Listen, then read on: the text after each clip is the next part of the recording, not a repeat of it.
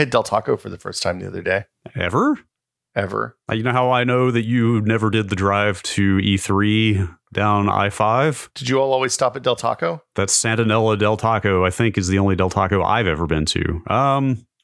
They did open one downtown San Francisco subsequently that I might have gone in, but then again, why would you go into a Del Taco voluntarily? I feel like Del Tacos in the Valley are maybe like with a sample size of 1, Del Tacos in the desert much better than other Del Tacos. Wait, what is the Valley? You're not in the Valley, right? No, I'm in the desert, the Sonoran Desert, south of the Valley. I think the Valley is like halfway.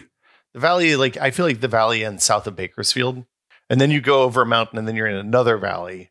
And then there's another valley after that. That's where I am. It's kind of the midpoint between the Bay Area and SoCal, would you say? Bakersfield? Or no? Oh, no. Bakersfield's a home stretch. Once you get to Bakersfield, you're like 2 hours from LA. Oh, okay. Okay. That's the Valley. That's the Valley. So the Valley Del Tacos, good or bad? I mean, I'm in a different valley, so I can't say. Maybe it's all valleys. Maybe it's just this one. I'll find out. But the tacos, pretty good, I'm going to say. So, I mean, the whole point of the Del Taco is they have tacos right? Yeah, we got some chili cheese fries, some like fry business that was pretty good. Nacho fries, whatever they were. They have hamburgers? They apparently the hamburgers are good. I did not get hamburgers. Oh, what? But I'll tell you what I did do is I got a quesadilla that was wrapped around a taco. And then they put cheese in between the taco shell, the crunchy taco shell, and the flour tortilla. So it was like an extra cheesy taco. This is almost like the vaunted double-decker taco of Taco Bell Yore. It's no chicken chalupa though. Man, how did you not get a hamburger? Like I feel like when you go to a combo restaurant like that, you have got to experience both sides of the combo in equal measure if you're going to get the full effect. When I ordered it online, it told me how many calories were in the quesadilla tacos. You don't never, as we will find out soon in the midst of this episode. Don't look at the numbers. I'm going to order a burger next. The fries were the high point, I think. The taco was pretty good. The fries were exceptional. Wow. Yeah. High praise for a restaurant that is splitting its competency between two halves. You want to talk about splitting competency between two halves? Our other fast food find is the Wiener Schnitzel, which I'd never been to either. I have not either. It's a hot dog place. They also sell corn dogs. Ooh. The corn dogs, pretty good. Like they're fried, they're crunchy on the outside, they're a hot dog inside. It's everything you want from a corn dog. Do you like a sweet-ish corn dog batter? I like a little bit of a. I like the primary thing I'm looking for is crunch. But yeah, you want the cornbread to be a sweeter cornbread, I think. A little mustard on there, get some tart. I put a mustard on there. You know, if you ask them at Wiener Schnitzel, they'll give you nacho cheese sauce. I just loaded their website. They sell it by the can. Yeah, you can get also, but like splitting the competency, the Wiener Schnitzel here also is a Tasty Freeze, which I didn't think existed anymore. Whoa. Yeah. I haven't been to a Tasty Freeze since I was like a little kid. There was one on Route 50 near my grandparents' house outside DC. And like, it was one that my parents both went to independently with their parents when they were kids. And so they took me when I was like 5 and we went there and sweated in the drive-thru and then sat outside and ate some ice cream. Ice cream's. I just navigated to the Tasty Free section of the Wiener Schnitzel. I cannot believe I just said it in German style. I believe it's pronounced Wiener Schnitzel, Brad. Excuse me, the Wiener Schnitzel's website. I found the Tasty Free section. Uh-huh. I don't like the way they spell freeze. I'm sorry. Freeze? No E on the end. Freez. Oh, monstrous. That's bad. It's almost as monstrous as the fact that one Del Taco I've been to is also a truck stop. So not only is it half fast food Mexican food, half fast food hamburgers, it's also half truck stop. I mean, the nice thing about that is it means your beverage choices expand dramatically. That's right? true. Because like the real problem with Taco Bell is that it's a Pepsi brand. So you got to hope that they have Dr. Pepper when you hit the door there. Sure. Or you go all in on that Baja Blast, right? Yeah. But if you have a truck stop adjacent to a Taco Bell, that means the whole world of possibilities open. You can get a Red Bull, you get a 0-calorie, no alcohol beer. You could get like a Arizona iced tea. You want to eat a taco and a hamburger and then chase it with a pound of beef jerky. You can do that. God, that sounds really good.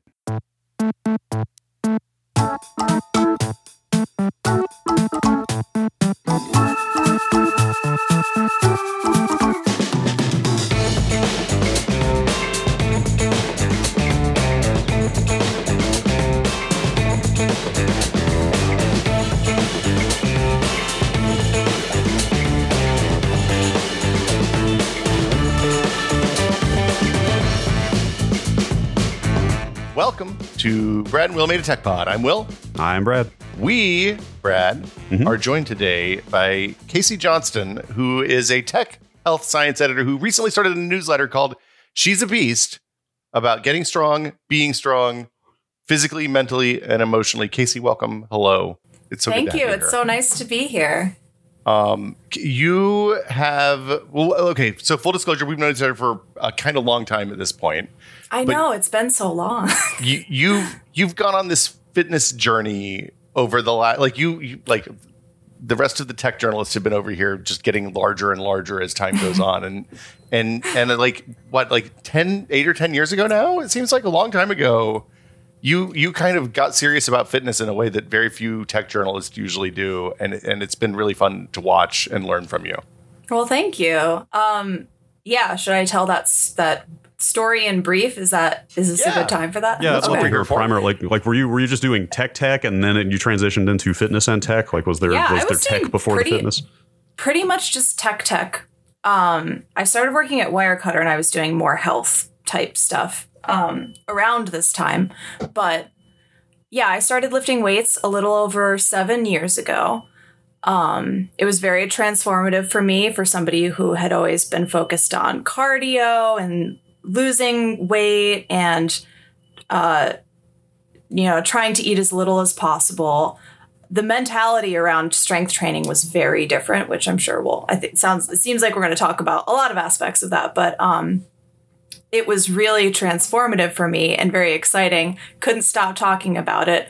Eventually, the editor at the Hairpin at the time, Sylvia Killingsworth, asked me to start writing an advice column for the Hairpin about lifting weights. And that turned out to be pretty popular. So I kept doing it. I've been doing that for about 5 years now.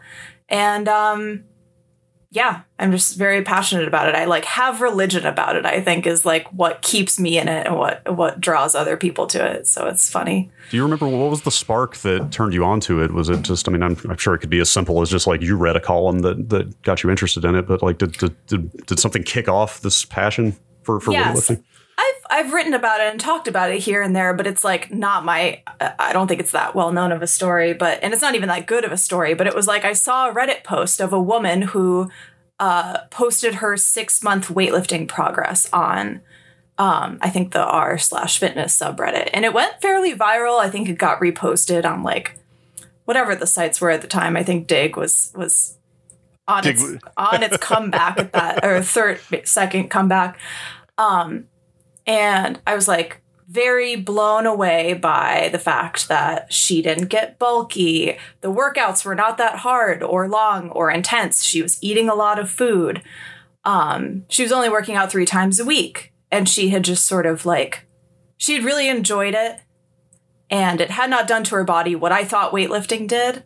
So I was I feel like everything I know about this is wrong and this is shocking. This is exactly how I would like to be living. And I've never sort of heard of weightlifting in these terms ever before. So that got me into that subreddit, and then an adjacent subreddit that's XX Fitness that's more oriented toward women.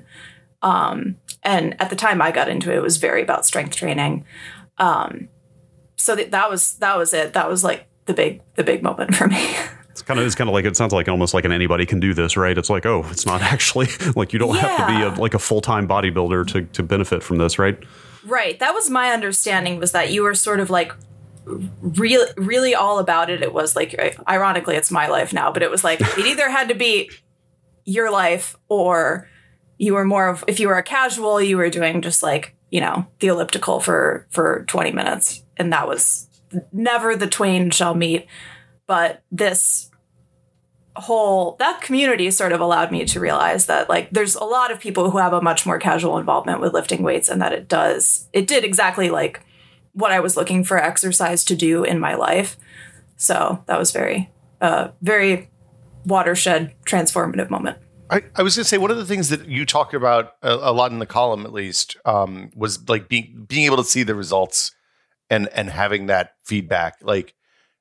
I've run and done distance running for years, and it turns out I really hate distance running, right? It's boring. It hurts. It's gotten harder when I've gotten older instead of easier. And it doesn't I feel nice at the end of a run, but then I really hurt the next day. And like, I don't feel like it does anything. I mean, my heart's probably in a little bit better shape than it would have been otherwise. But other than that, like I don't feel great about myself every time I go for a run. And I kind of like but I think part of my challenge has always been finding the thing that I like to do enough that I'm willing to do it like for 3 hours or, 30 minutes a day, 3 hours, 3 times a week or 4 times a week or something like that. Mm-hmm. Right. Yeah. I mean, I used to be a runner. Before I was a lifter, I was a runner, and I had sort of a similar issue where I never liked running in my entire life. Hated it. I played sports in high school. I hated it so much. Hated to run a mile, even though that's like, 10 minutes of running. But I think that's another sort of reason that I am out here talking about this stuff, is that I feel like the general conversation around exercise is very impoverished by not having a strong component of strength training, or resistance training, as it's sometimes called. And I think a lot more people would like it and I'm sorry, my cat's screaming at me. It's okay. Cats are welcome here. Cats also very passionate about strength training. I know, truly, my hype squad. I think a lot of people would get a lot out of it. They just don't know very much about it, or like how to get started. And like, I would allow that it's a little bit more complex than just like getting on some shoes and going outside, which is what I liked about running.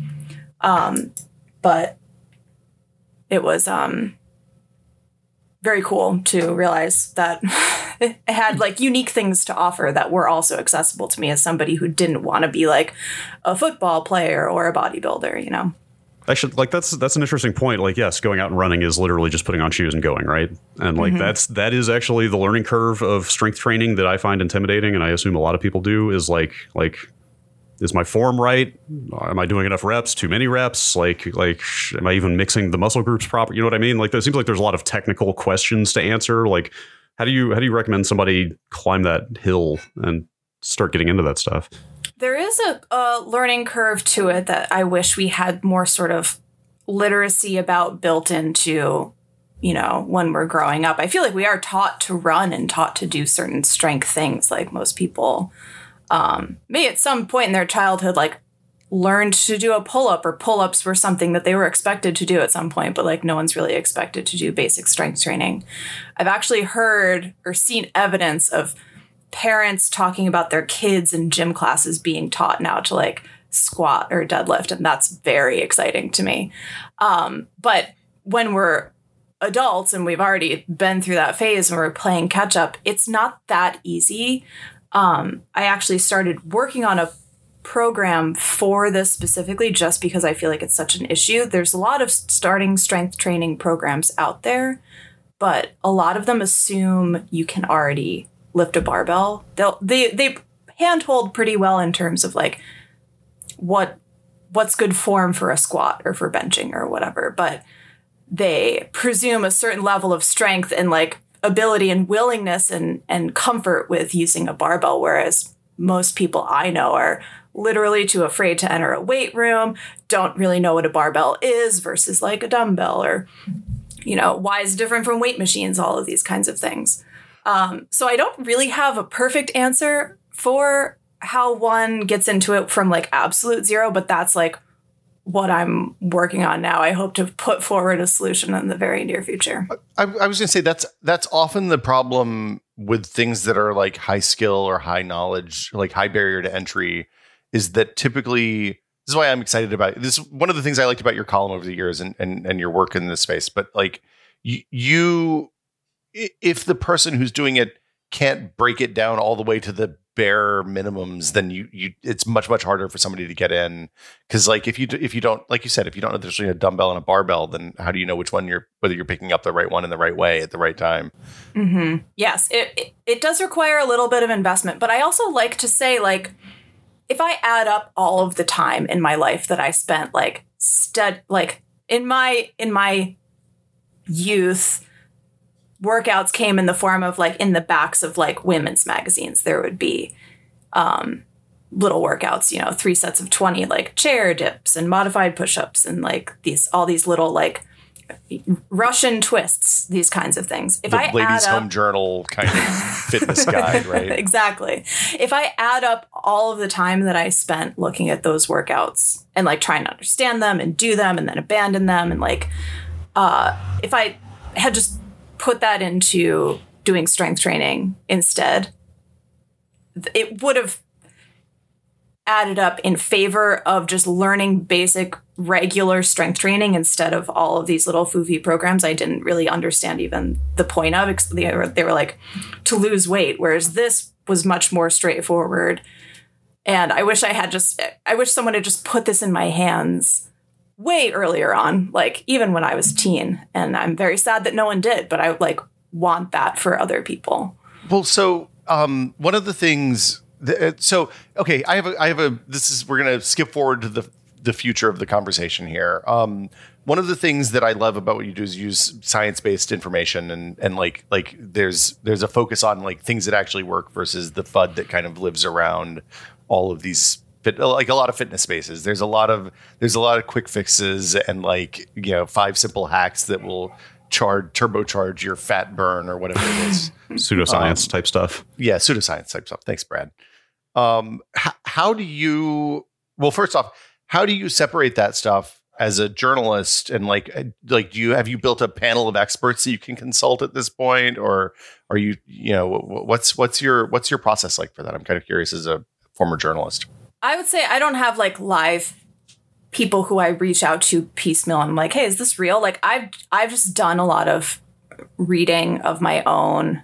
I have been a science journalist since I got out of college, and I went to college for science. So I consider myself like a pretty good evaluator of experiments and papers and studies and these sorts of things.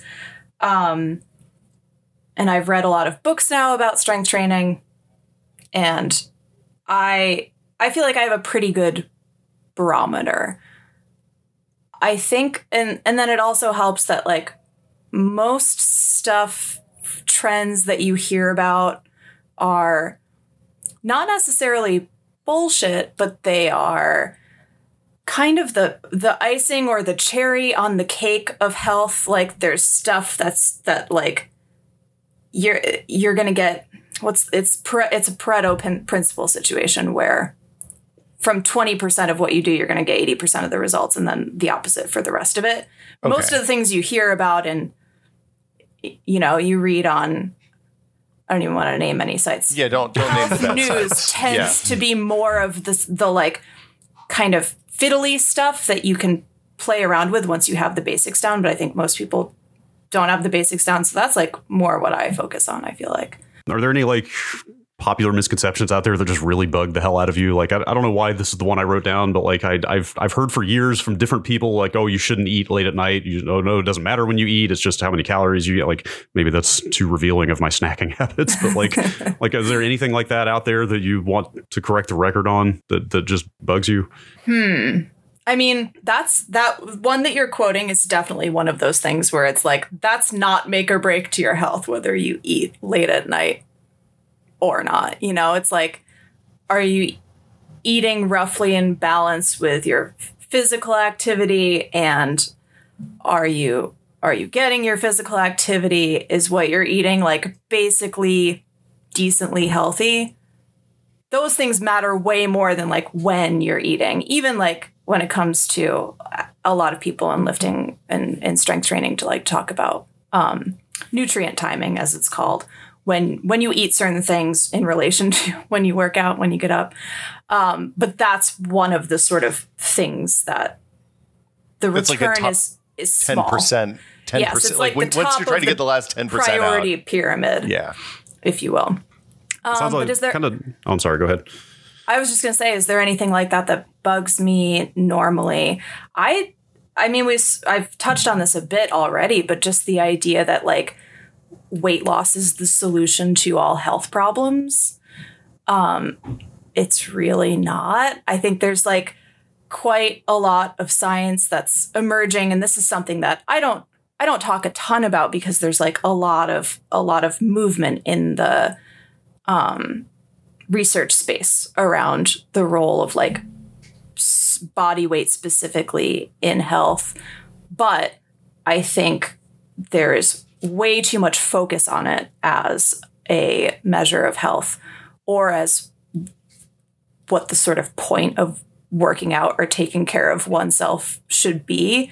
Most people I know who work out do it because they're like trying to lose weight, trying to lose just a little bit more, to be a little bit more toned, or like, and they're doing it usually via the activities that have been touted as the calorie burning activities, which is it's very short-term thinking in a way that a lot of people aren't familiar with. And this is like a kind of complex topic that I could go on forever about, but it's one of those very, very deeply embedded things that I think is very wrong, very misplaced, and needs way more debunking. I think I'm starting to see more people talk about, even the New York Times Well blog, which is sometimes my enemy, but has lately run some more sound articles on strength training, and that's been like exciting to me. Well, it's funny because the thing, like, my grandfather was a weightlifter in Brooklyn in his teens and 20s and 30s,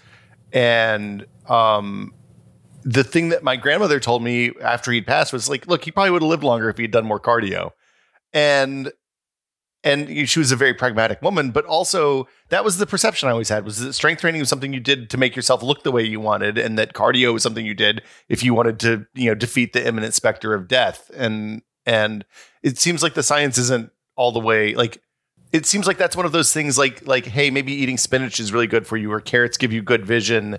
That's a remnant of some like deeply seated assumptions from like the 20s and 30s that just got codified into fitness law, right? Right. Yes. So like, I don't want to overstate like the only right thing is strength training and cardio can only be wrong. That's not true. Cardio has lots of things to offer our general state of health. But if people are going to exercise, they tend to beeline for the cardio and like don't think about the strength training. As you say, like another sort of frame of mind about it is often like it's about aesthetics, almost strictly about aesthetics, and only like a particular kind of aesthetic, a big,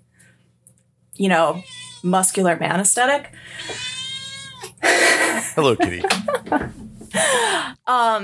But strength training has a lot of health benefits to offer that I think people are only sort of starting. I say people, like scientists, people are studying this, like trying to capture in studies. And it's tricky because I think, as we know, generally studying humans is not very easy, because things like your training background and your genetics and like that kind of stuff can really muddy results. But generally speaking, strength training has to offer, it's great for bone density.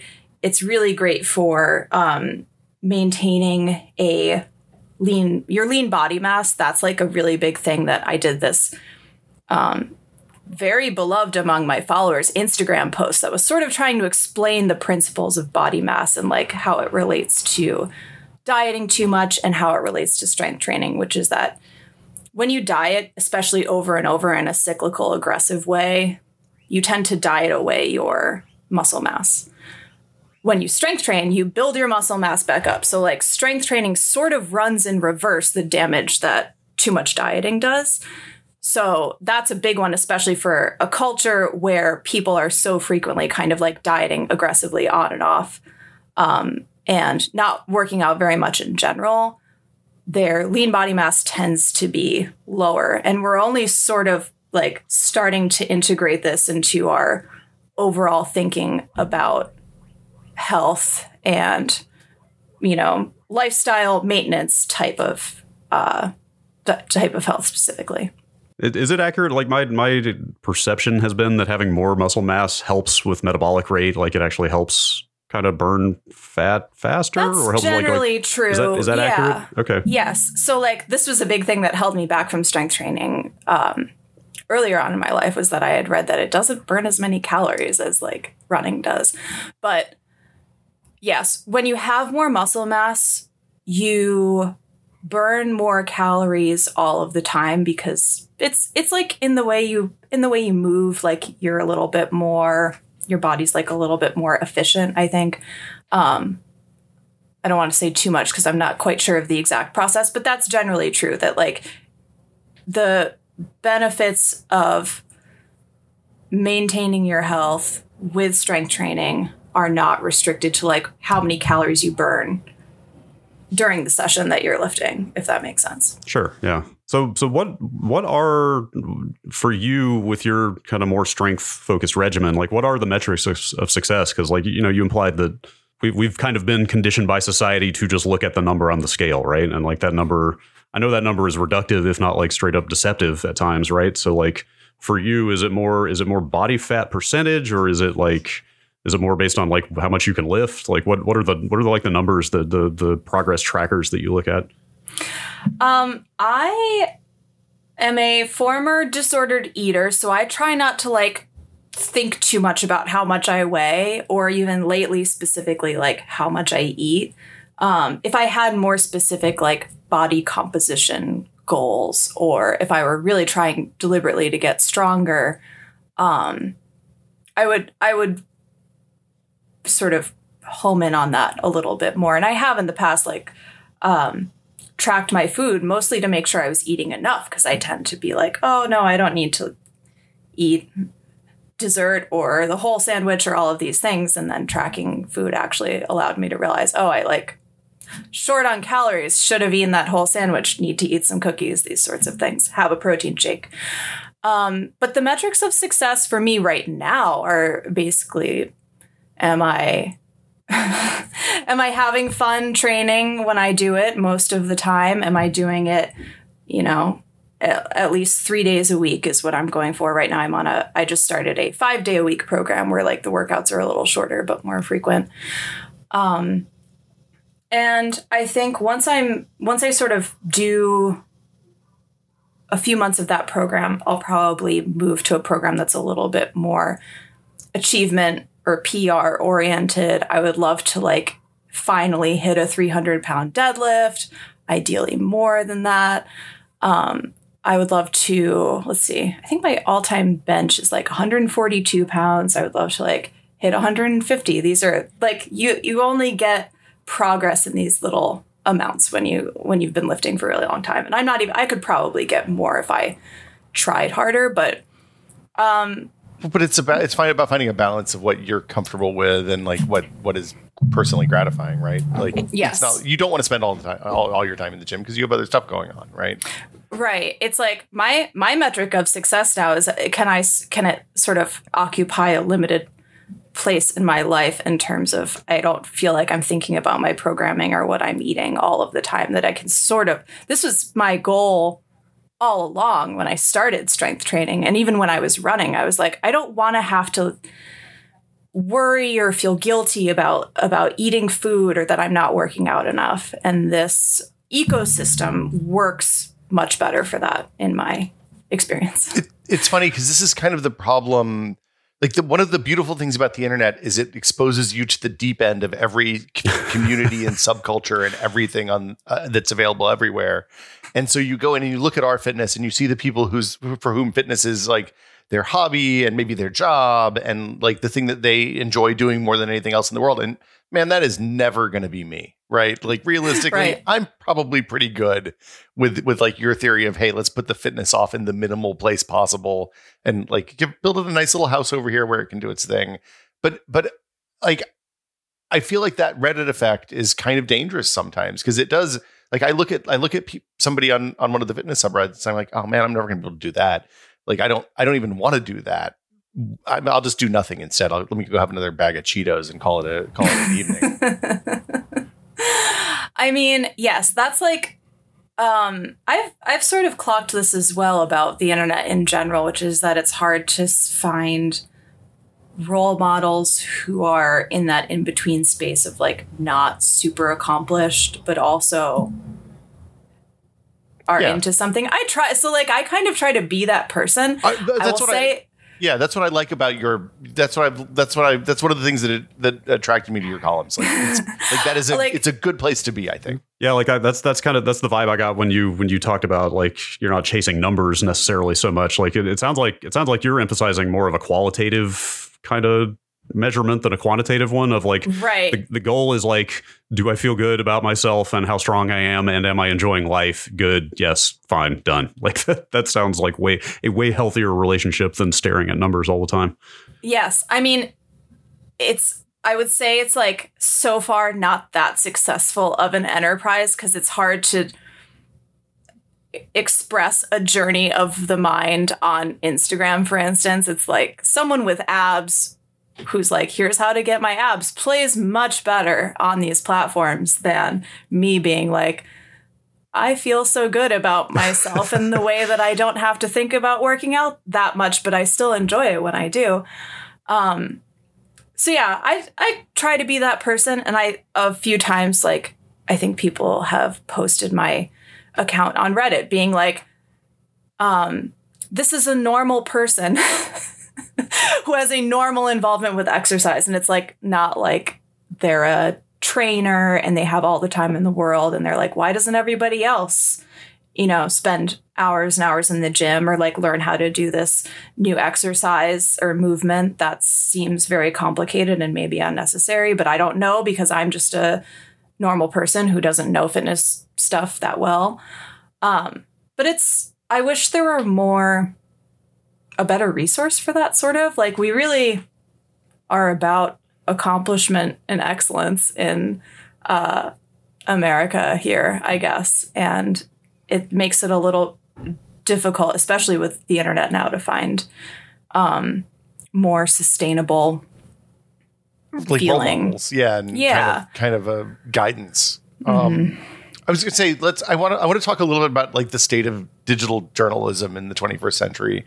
But before we get to that, I have food questions. Okay. This is a place like you talked about food tracking a little bit before.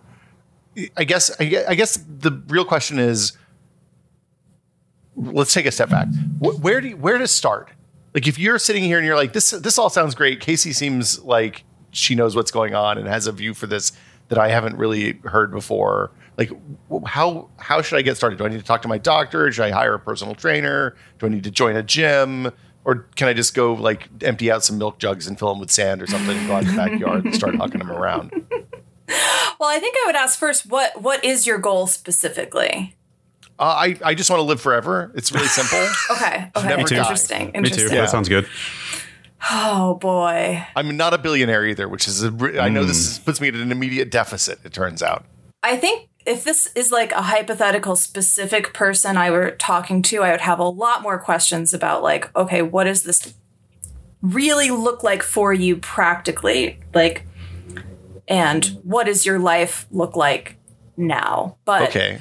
I mean, I can give you some specific answers here, Casey. I'm a 46-year-old dad. I have very little free time. I'm really, really lazy, and I've grown an enormous beard during the quarantine. So, good. Yeah, it's not a great place where I was starting. Well, because this is my thing, but also because I truly did find it so transformative. I think a lot of people, when they're talking about how to get started with health, it's a lot of like, pay attention to what you eat, which I think is like a fine tip, and like trying to get like a serving of vegetables with every meal, that sort of thing. And I think that's all well and good. I kind of like to advocate for, it's not quite the opposite end of the spectrum, but another angle, which is like, try working out in there first. I think it would make a big difference for a lot of people, especially if they gave strength training a try. I could probably give you some starting programs to link in the show notes. Oh, that would be awesome. Yeah, but I think there's a few basics that it's good to get familiar with, and it's not just about, how your body looks, but I like strength training because, like, to go back to the sort of overall goal of things is that I like to feel like I can move well in my life. And when it comes time to like pick up a box of cat litter or carry my laundry downstairs or whatever, then I'm not like struggling. And strength training really is like night and day difference with that. And I think more people, if they tried it, could experience that difference for themselves. So, and it's not just about like being as strong as you possibly can, but building a functional amount of strength for your daily life. And not just strength, but for instance, to squat to depth, as we say, deep enough, that requires a decent amount of mobility that I think a lot of people don't have. Same with deadlifting, same with a few of the other movements. So I think give it a try. Even just learning how to do the movements without weight, you'll get something out of. When you start adding in weight, you'd be surprised how quickly you can get quite a bit stronger just by adding a little bit of weight every session. Like, you can do it. I think people would be shocked if they tried it, how sort of low hanging the fruit is of strength, from like absolutely zero to, let's say, deadlifting 135 pounds. I think like everybody could do that more or less. Some, barring like health obvious exceptions, but like, yeah. I can attest to that a little bit. I mean, I'm the most amateur novice on the planet, but like I've been doing some really basic, just like squats, presses, I guess they're called. Like, I don't even know what they're called, right? Mm-hmm. Like tricep lifts, just some basic stuff like that. After doing literally nothing for a year of the pandemic, right? Like literally, like I didn't understand how much my commute. Like I would, I'd walk to a bus stop, get off the bus, walk another like 8 blocks to an office, back every day, like walk around to get lunch and stuff. Like I didn't realize how much of that is exercise, right? Until it wasn't in my life anymore. And then after a year of not doing anything, it's like I can't walk up the stairs to my apartment without being winded, right? It was terrible. So just after like 3-4 months of just some basic stuff, like I can stand up off the floor now with ease, like that sounds pathetic, but like it really is like such a quality of life thing to just realize like, oh, like my shoulder doesn't hurt it. Like these joint pains I had are gone, it's like I can lift this chair and move it without like struggling with it, like it really just makes your life better. I'm picturing you just with the chair leg up on one hand now, Brad. No, not quite Charles Atlas over here, but I don't want to sell my partner out too much, but one thing he complains of sometimes is like he's very tall, so like not being able to bending over to like get things on the floor or a low shelf is difficult for him. And I'm kind of like, if we can't bend over, that sounds very much like being, 70 years old. Like, we should get you in a nursing home. If you're roughly my age, you can't bend down. So things like that. It's like stuff like that. Sometimes I still surprise myself that I can just sort of move around in certain ways where I'm expecting to be stiffer or like have it be harder, and stuff like that is much more. It really smooths that groove, I guess. Yeah, it really. It was especially an epiphany for me because I'm 42, and a lot of the like aches and pains, joint issues, like lack of strength and stuff I was having, I was just chalked it up to being old. I was like, oh, I guess this is what being 40 is like, right? But like, yes. no, like I put the effort in, and all of a sudden it's like all that stuff is gone. It's like, oh wait, you're not just like a trapped by your age, right? Like you can push back against that stuff. That's another thing that I think I wish we had more sort of data on was how big of a difference this would make for people who are getting a little bit older. Like I have peers now who complain of back pain, shoulder pain, neck pain. Sometimes they get these like spasms that they have to lie down for an entire day, and they're 31. And I'm like, oh man, like this, I feel like I know it takes initiative, and it's not, exercise is like not everyone's one true passion in life, but I truly think the time investment is so minimal and the payoffs are so great, like minimal compared to, how much time we have in a day and how much time can be taken up by, say, a back spasm that lays you out for a week, unpredictably. How much of that could be managed through a little bit more deliberate training like this? Casey, we've reached the portion of the show where we talk about the apps. We are bound to talk about apps sooner or later. We got to talk about something technology here. Is there tech stuff that you like or tech stuff that you don't like? I know like everything from like your fitness trackers to your smart watches to your it seems like the food tracking apps are probably good for limited time, but I'm also curious like what you think about stuff like Ring Fit and like the weird gamification of fitness stuff that happens and how you feel about that stuff. I feel like the gamification, if it works for someone, I'm like, do it. I feel like I rarely see it be the thing that keeps people in working out long term. It might help them get started or sort of like understand where they're at. That seems to be really big, especially when it's like, you know, you get an Apple Watch and you're like, oh, I only walk 500 steps a day. Like, that's me sometimes, a lot of the time. But so like, it's good for that. I don't think it's great for like, as a personal trainer would say, long-term adherence. But if it helps you with we call in my community Discord, someone came up with this, calling just getting off the couch the hardest lift. If it helps you with the hardest lift, oh my God, then by all means, you know. Now we have an episode title. Wonderful. But I don't know. Like there's good apps that are tools if we want to talk about that as well. I always used MyFitnessPal for food tracking. You have to like deliberately turn some of the weight loss features off and make them stop. But it just has like the biggest food database that's like very complete and like generally accurate. I think Chronometer is another one that's popular with some of the folks in my Discord. I personally want to make an app that just tracks the protein content of food. This has been like a major request of our audience that like, it's like, you know, calories are a little bit whatever, or like how much carbs versus fat. You just kind of want to know protein. I'm like, I want to make that app. I want it in the world. And then I was just actually asking them about tracking workouts, what apps they use for that earlier today. The folks in your Discord. Yeah, I don't think I got any really good answers, but I've only ever used like a notebook and Google Sheets for my workouts. And a lot of, I think maybe even most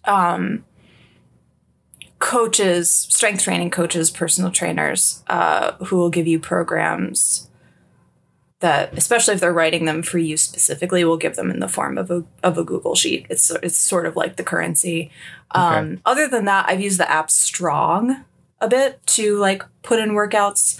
And I think the Strong Lifts app is also quite good if you're like at the level of being able to handle a barbell. I think it starts you with the barbell, but it's like, it sort of automates certain things about the workouts, I think, which is like, I took a deload week, as we say, or like I went on vacation, like how much weight should I take off of my squat that I'm attempting to do now that I'm back at it, and it'll sort of do that for you. Well, one of the things that I thought was really interesting as you were getting started was when you were learning about like bulking weeks and all that stuff. Because I think my perception of fitness, and I know I said we were going to change subjects here a minute ago, but like it was cool because you were like, look, I'm eating like a ton, which seems nice. Mm-hmm. And then you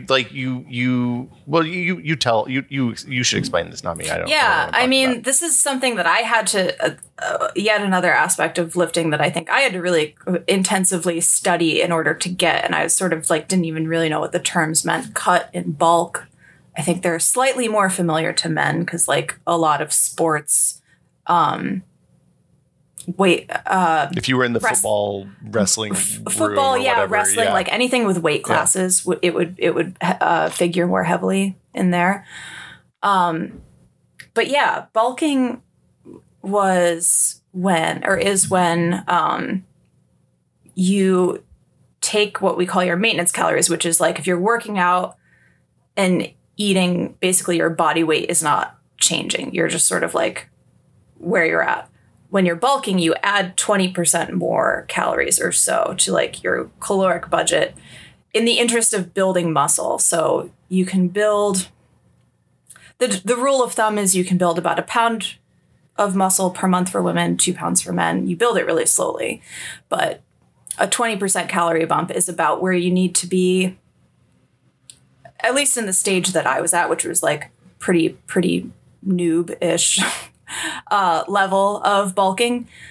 But you eat more and it really gives you, you feel it in the gym. You just like feel so strong and like your numbers are going up and it's very validating. And I've like never felt better about my body than when I was like, you know, done bulking. I was like, I feel so good. I feel so capable. I feel great. And like you're like, I don't want to promise strength training is like the magic fix to everything, but you have your bad days. When you're bulking, you feel so good basically every day, and it's incredible.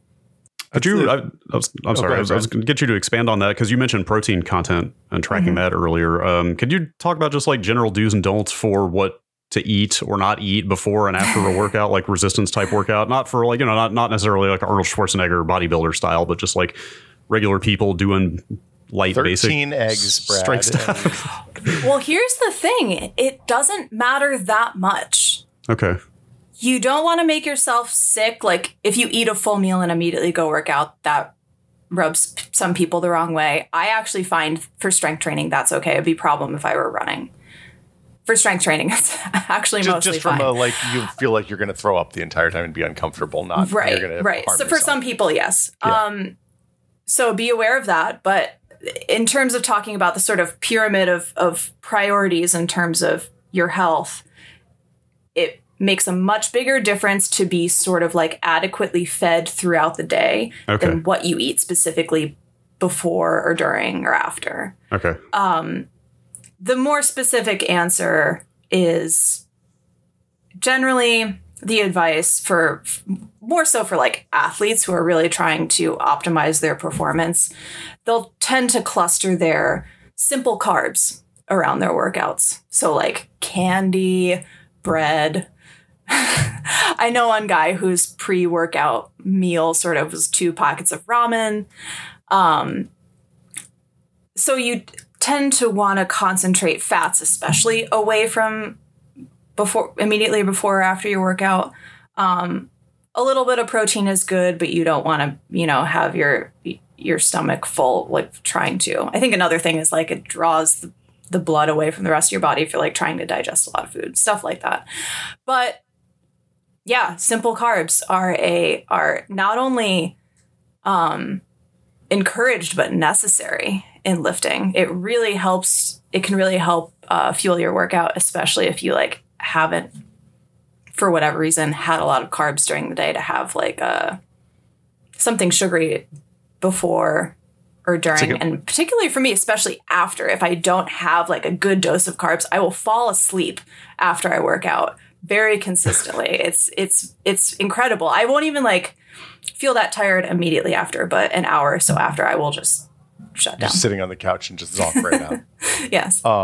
This is fabulous, Casey. Before we move on to the talk about how journalism's going in the 21st century, like I think this is you should plug your newsletter and let people know where to find you on Instagram and Twitter and wherever else. Yes. So I moved the home of my column, which I've been doing for 5 years now. I think I mentioned that already. Ask a Swole Woman was my advice column. Now I'm bringing it to a newsletter format.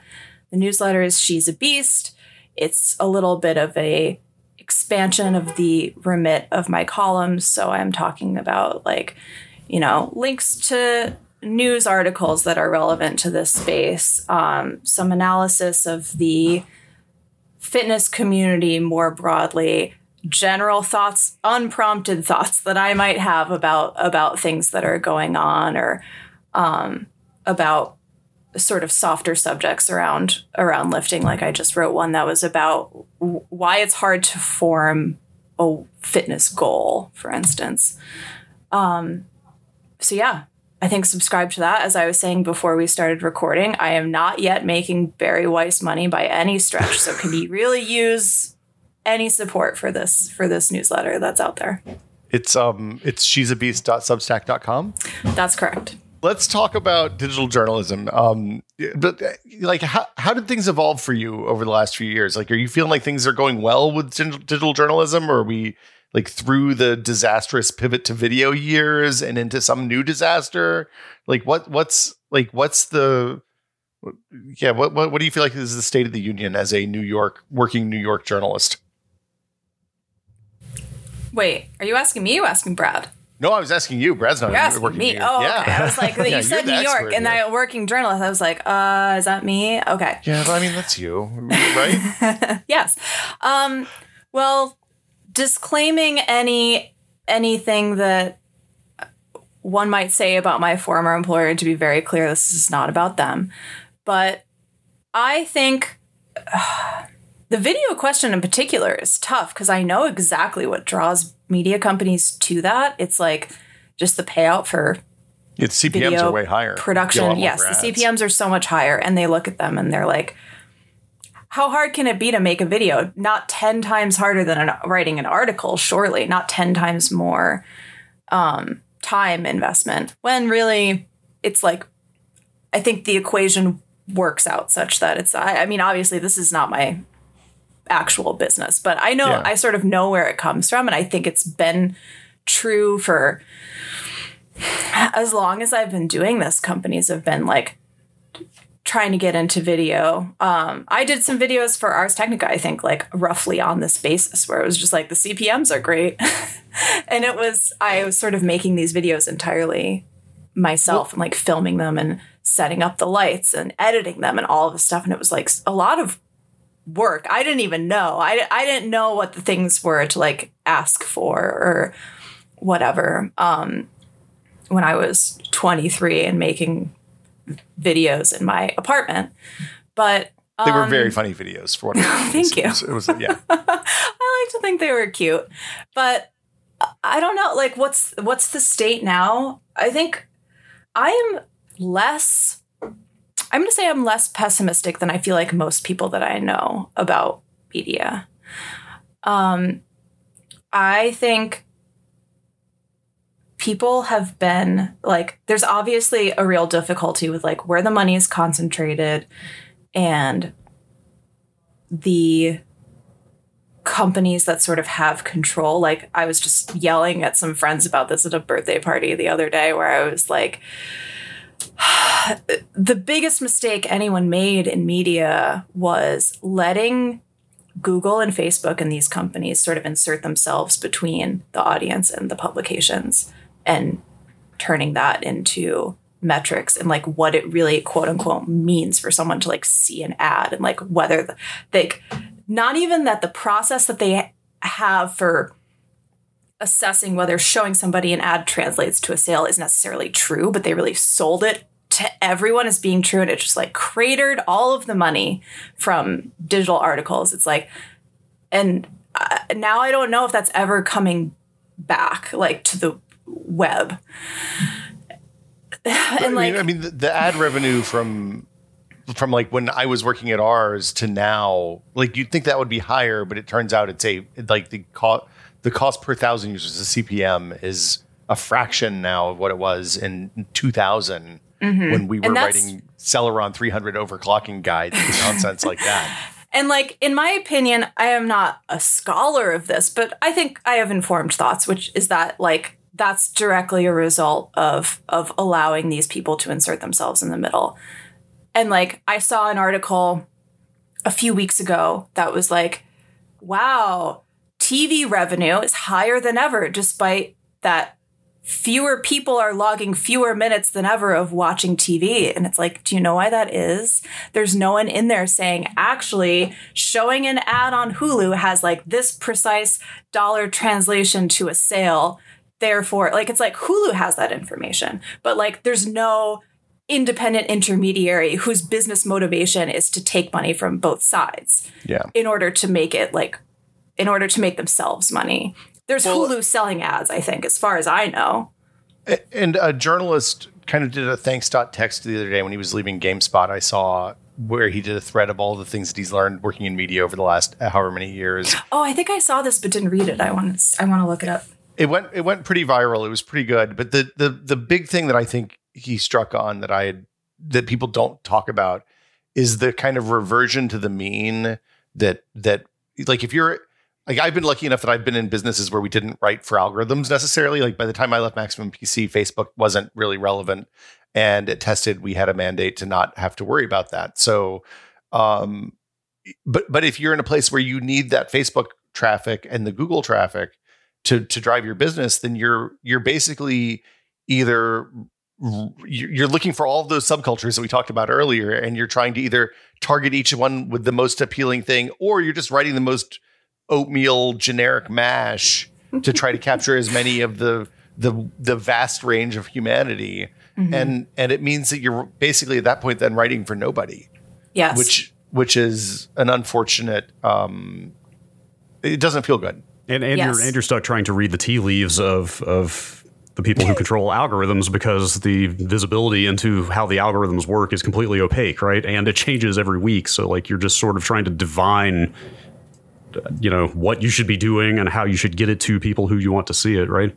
Right. And it's also like the stated value of algorithms is very not nebulous necessarily, but I think means a more specific thing than a lot of like audience development people or like people at Facebook would like you to think, which is like, it got people to click on it. Well, look, did it like like, is it going to draw them back to the publication? There's metrics for that, but like I feel like this would be a whole tangent, but there's a lot of like panic about misinformation on Facebook that's not necessarily unwarranted, but I'm like, someone like seeing something and believing it and having it like inform their worldview versus like looking at it out of curiosity or like scrolling past it are like three very different things. And Facebook doesn't have a great way of like showing the difference between all those things. And I think that's true of when you're like trying to get Facebook traffic as a way of building your audience or publication, you don't really have access to the things that would really meaningfully do that. You're like getting eyeballs. That's kind of it. Well, but those folks, to your point, those folks are now not making that connection with you as a writer or your publication as a source of valued information. And look, nothing ever went wrong by optimizing for the minutes spent on a piece of content. That's always worked out great. I've learned a lot of really useful things from YouTube where they do that aggressively, like jet fuel can't melt steel beams, and the chemtrails are how they control us. It's a little grim sometimes, but yeah, and the newsletter life has you're a couple of weeks into this now, I guess, maybe a month. Yeah, I think I started, maybe it's been 3 weeks now, but yeah, I'm very excited about the prospect of it. I mean, like, I've really loved the sort of Substack content renaissance. Like, I think it's important to think about the difference between people who like read for fun and pleasure and people who read for like, I don't know, information or like boredom, like, I think Substack has been great for people who read because they want to read something interesting, and for people who want to write something because they're excited about it and not because like there's a news peg about it or there's discourse about it. They're just like, I love this thing and like I want to talk about it. And I want to talk about it to people who are also interested in it. The internet allows us to find that community, however small it might be, but hopefully it's like big enough to sustain the ongoing conversation. It gives us that direct relationship. We don't have to like worry about scaling things. Like it feels more possible than ever to like have a small business kind of presence as a writer and connect with your audience, corny though that is, and not have to be like, we got to have, like, I need to make even though like I would like to make everybody talk about strength training. The impetus is not as severe, maybe, when we're talking about a Substack audience. I'm excited to just be in a place where that's realistic for me. I like hope it stays realistic or like becomes slightly more realistic, frankly. But I think it's really awesome. And like there's so many Substacks that I love reading and like open every time I get them. And I think it's just been great. Well, it's I was talking to a friend a few months ago, and we were talking about, it was right when Clubhouse was starting to take off and before it stopped taking off and started doing the other thing. Yikes. And we had this, like we were talking about it and kind of had this epiphany that, the social networks, you always think about them as like Facebook people and Instagram people and Twitter people or whatever. But realistically, it's Twitter is the one for people who are like readers, and Instagram is the one for people who are visually oriented and just want pictures or video. TikTok takes the video thing and just kind of cranks that up to 11. And like the idea that there's an audience on Substack and there's an audience on Instagram and there's an audience for podcasts and there's an audience for video and like all of these different, like you probably, like the thing that took me a long time to realize is that there are people who are interested in the podcast who probably are never going to consume a podcast. And we need to be figuring out how to reach out to people who would be interested in what we make that are newsletter readers or are, I mean, I don't know how we engage with visual thinkers because those people are nightmares. But anyway.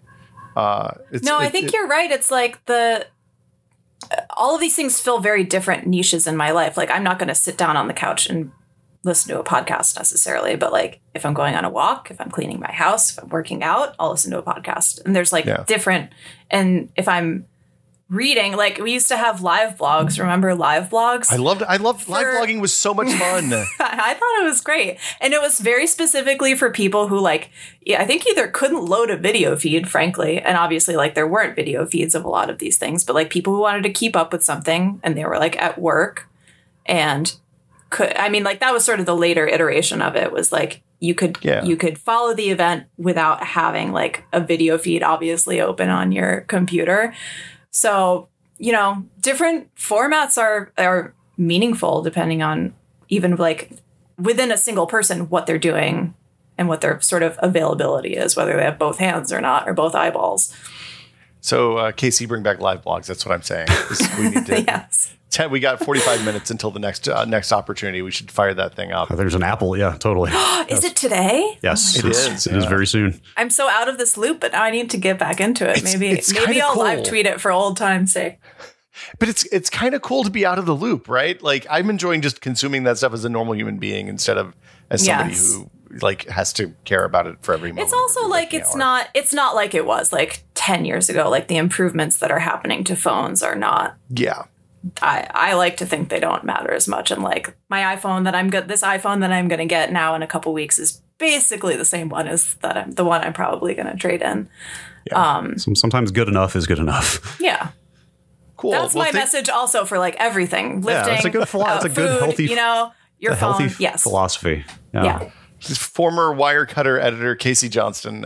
Thank you. No, Casey, the newsletter, again, if you have forgotten, is She's a Beast. You can find it at she'sabeast.substack.com. Casey, thank you so much for coming by. This has been fabulous and good luck. Thank you. Thank you for having me. As always, this is the portion of the show where we thank our patrons. Thank you, patrons. Thank you, patrons. Thank you. Thank you. Where do you think the comma should go? Thank you, patrons. Thank you, patrons. Or thank you, patrons, and then a pregnant pause. What about no comma? Just thank you, patrons. Thank you, patrons. I think there needs to be like a little comma there. Anyway, we really appreciate our patrons because, as always, Brad and Will Made a Tech Pod is a 100% listener-supported show. It's true. The commas, it turns out, do not pay the bills. No. Freeloading commas around here. I mean, what has a comma ever done for you, Brad? They just hold the thing up, They just make it take too long. Yeah, they used to get me in trouble because I put them in the wrong place. I always put them before the and instead of after the and, or maybe after the and instead of before. I can't remember. Yes, the Oxford rule will get you every time. Yeah, smarmy Brits. Anyway, we really appreciate everybody who supports the show, whether it's as a patron or just by telling your friends. We had a couple of tweets this week that made me smile because people were very creative in how they promoted the podcast to their friends and social circles, which I love. Yeah. And as always, if you want to support the show financially, that gets you access to the Fabulous Tech Pod Patreon, where you can talk about such things as Discord. Shit. As always, if you choose to support the show, that gets you access to the Fabulous Tech Pod Discord, which is full of beautiful, smart, nerdy, delightful human beings who have a variety of conversations, including, I started a thread for Deathloop spoilers this morning that I then accidentally stayed in. Oops. That's the problem. When you make a quarantine, you need to not be in the quarantine if you want to avoid the thing you're quarantining. I mean, it is true. We made an isolation ward.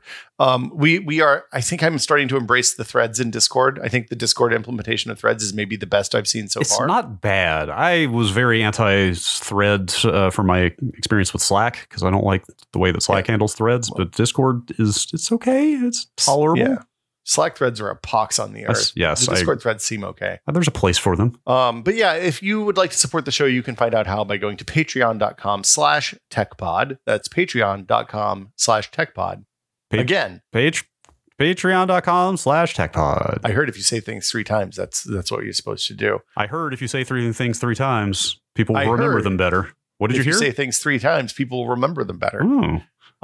And as always, every episode, we like to thank our executive producer tier patrons, including Paddle Creek Games, the Fractured Veil video game people or something, Andrew Solosky, the Bunny Fiend, Jacob Chappell, Joel Krauska, Twinkle Twinkie, David Allen, and James Kamek. Thank you all so much for your support. We appreciate it. Yes. And like I said, if you can't support the pod financially, we totally get it. Just tell a friend. Yeah. Friends are good. Spread the word. That helps. That's how new people find the show, it turns out. I mean, I don't know about you, but I hate self-promotion. So if our glorious, wonderful, generous, kind listeners want to spread the word for us, I will not be opposed. Yeah, no, I'm terrible at self-promotion. Oh, it's the worst. It gives me the creeping heebie-jeebies just to say, something like patreon.com/techpod 3 or 4 times in an episode. I know, like it's just grating as hell. Patreon.com/techpod, man. Oh God, I just, but I can't stop saying it at this point. Who would say a thing like patreon.com/techpod? Did you mean patreon.com/techpod? Unfortunately, yes. That'll do it for us this week. Thank you all so much for your support. We appreciate it, and we will see you all next Sunday.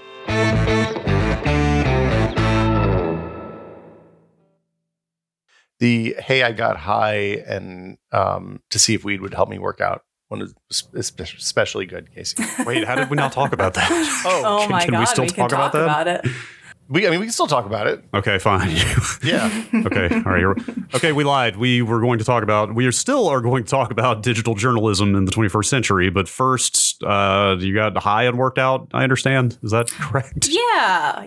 How did that go? So recently, weed was legalized in New York. Very big for us. I'm in Brooklyn. Congratulations. So I thought, yes, thank you. I thought it would be nice to sort of celebrate that. It was like closely timed also with 420. So I was like, the column before that was running immediately before that, I was like, it'd be a fun thing to do is trying this sort of thing that for science. For science, yes. I've always been sort of curious, and like I think you were talking about how boring running is earlier.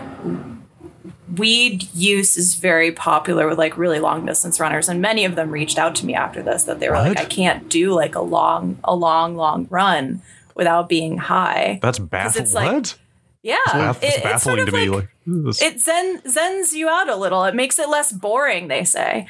Well, it also helps if you have like pain. It also helps with the pain stuff. Yeah. That too. The stereotype is just of stoners flopped on the couch, not wanting to move. So thinking about similarly, exercising. I was like, this is how I sort of understand weed, and I pretty much only have it when I'm looking to relax. But maybe what elements could it bring to a workout? Time to find out. So I tried it. Some vaping of flour and some edibles. I tried going for a run as well in this article, and it was good. It's sort of it makes it hard. It makes it very hard to like if you're trying to figure out like, okay, I need to an order in which to do things, or like where should I set up my deadlift? That's impossible if you're high. But if you already have the sort of logistics figured out, and like you have to very deliberately write out your program and like how much weight you're lifting and how the sets and reps, you can't be like, oh, should I do a little bit less or a little bit more today? It's like, you got to figure that out before you actually have the weed. But then once you do it, you really feel sort of like very dialed into the physical sensations of it. When I was doing it, I sort of didn't want the workouts to end because I was just like it sounds corny, but like having fun, and it like felt good. And you just kind of want to try all the ways in which it might feel good and like do some stretching and like just lean into it. And it was nice. I enjoyed it. And I've like done it since, like not every time, but you know, if you feel like today I'm not so into working out, what if I have some weed and see if it just gets me over the hump? And then I had a ton of people reach out afterward who were like, oh yeah, I'm like doing bong rips between deadlifts. And I was like, I love that for you. Yeah. That's cool. Okay.